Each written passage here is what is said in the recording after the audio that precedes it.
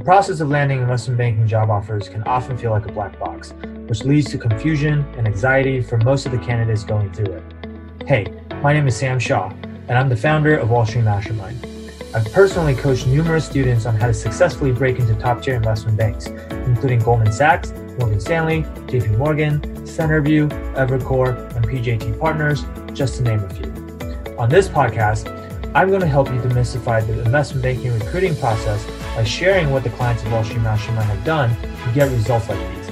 Enjoy this episode. I had like an additional question about your past experience. I believe you worked at Square. Is that correct? Mm-hmm. Yeah. So I guess like coming from like a financial background and then going over to like the ops side, I guess how was that transition for you? And what did you feel really surprised you when you hopped over to the ops side that you didn't really expect? Let me think about this.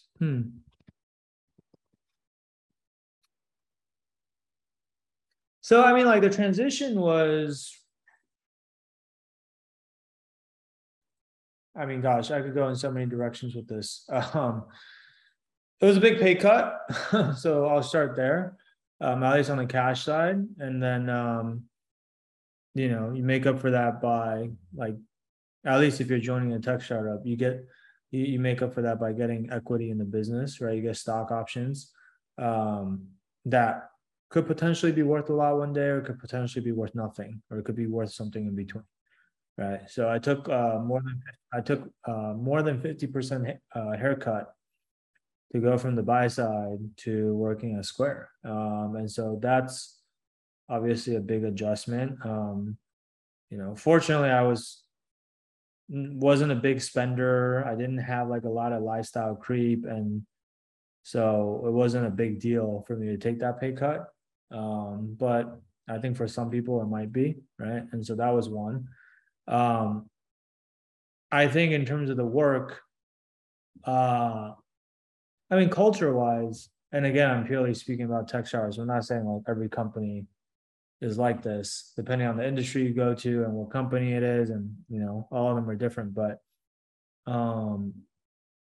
culture wise, like working at a tech startup is it's a lot less stuffy, I guess, right? Like everybody there is really young, and it's you got all these like nice offices and perks and ping pong tables and fully stocked kitchens with all the drinks and snacks you could ever want, and unlimited PTO, and so you can just like dress casual to work, and so that was like that part's nice, right?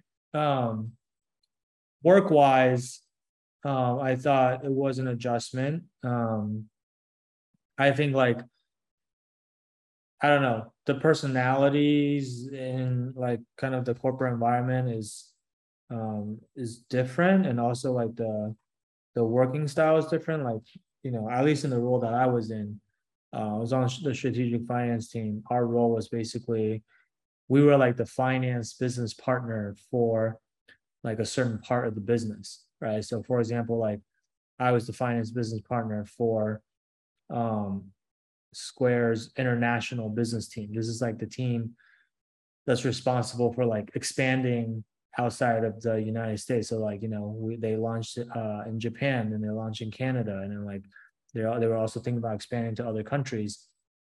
And then so my job was to help them basically view all the strategic decisions that they were making through more of a financial lens, model everything out, make sure everything makes sense from a number standpoint, from an investment standpoint. And so the nature of the work it requires a lot of the same skills, like, analytical skills, modeling skills, all the stuff that you learn how to do in banking on the buy side.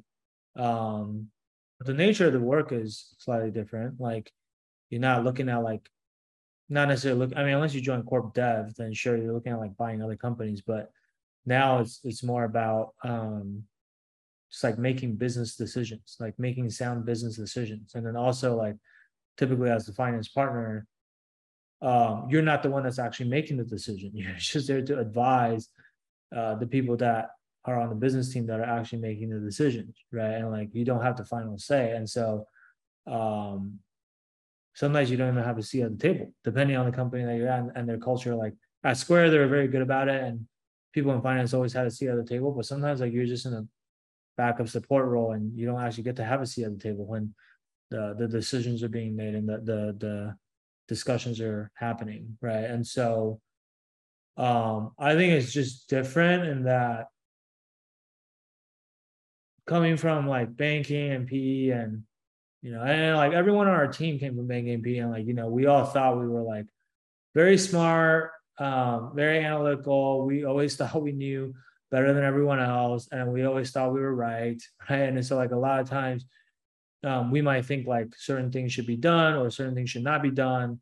But again, we're not the final decision makers. And so sometimes decisions will be made that we don't agree with, right? And that can be frustrating for some people. I think and a lot of times it also comes down to how skilled you are at influencing your business partners, right? Like if you don't have the decision-making power, then all you can do is like you have to persuade the actual decision maker to see things your way, right? And that requires, quite frankly, I think a lot of skills that I didn't really have to develop in banking. Because in banking as an analyst, like I don't really have to persuade anyone of anything. Like I just take orders from my MD and do what he tells me to do and don't ask questions, right?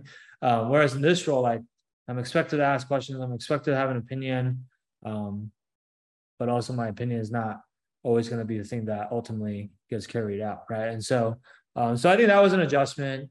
And then in terms of what really surprised me, I don't know if this surprised me or not. Like, I don't really think I had like any particular expectations about how things should be, but I don't know, at least the team that I joined at Square, I still worked a lot.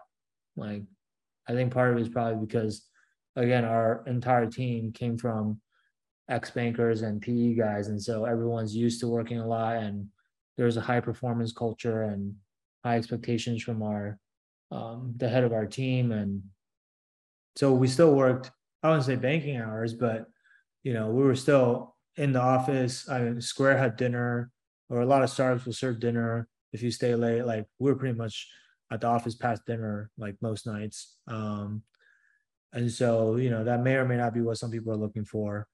When I went over to GitHub, it was the opposite. I worked like probably 40 hours a week, sometimes less. It was super chill.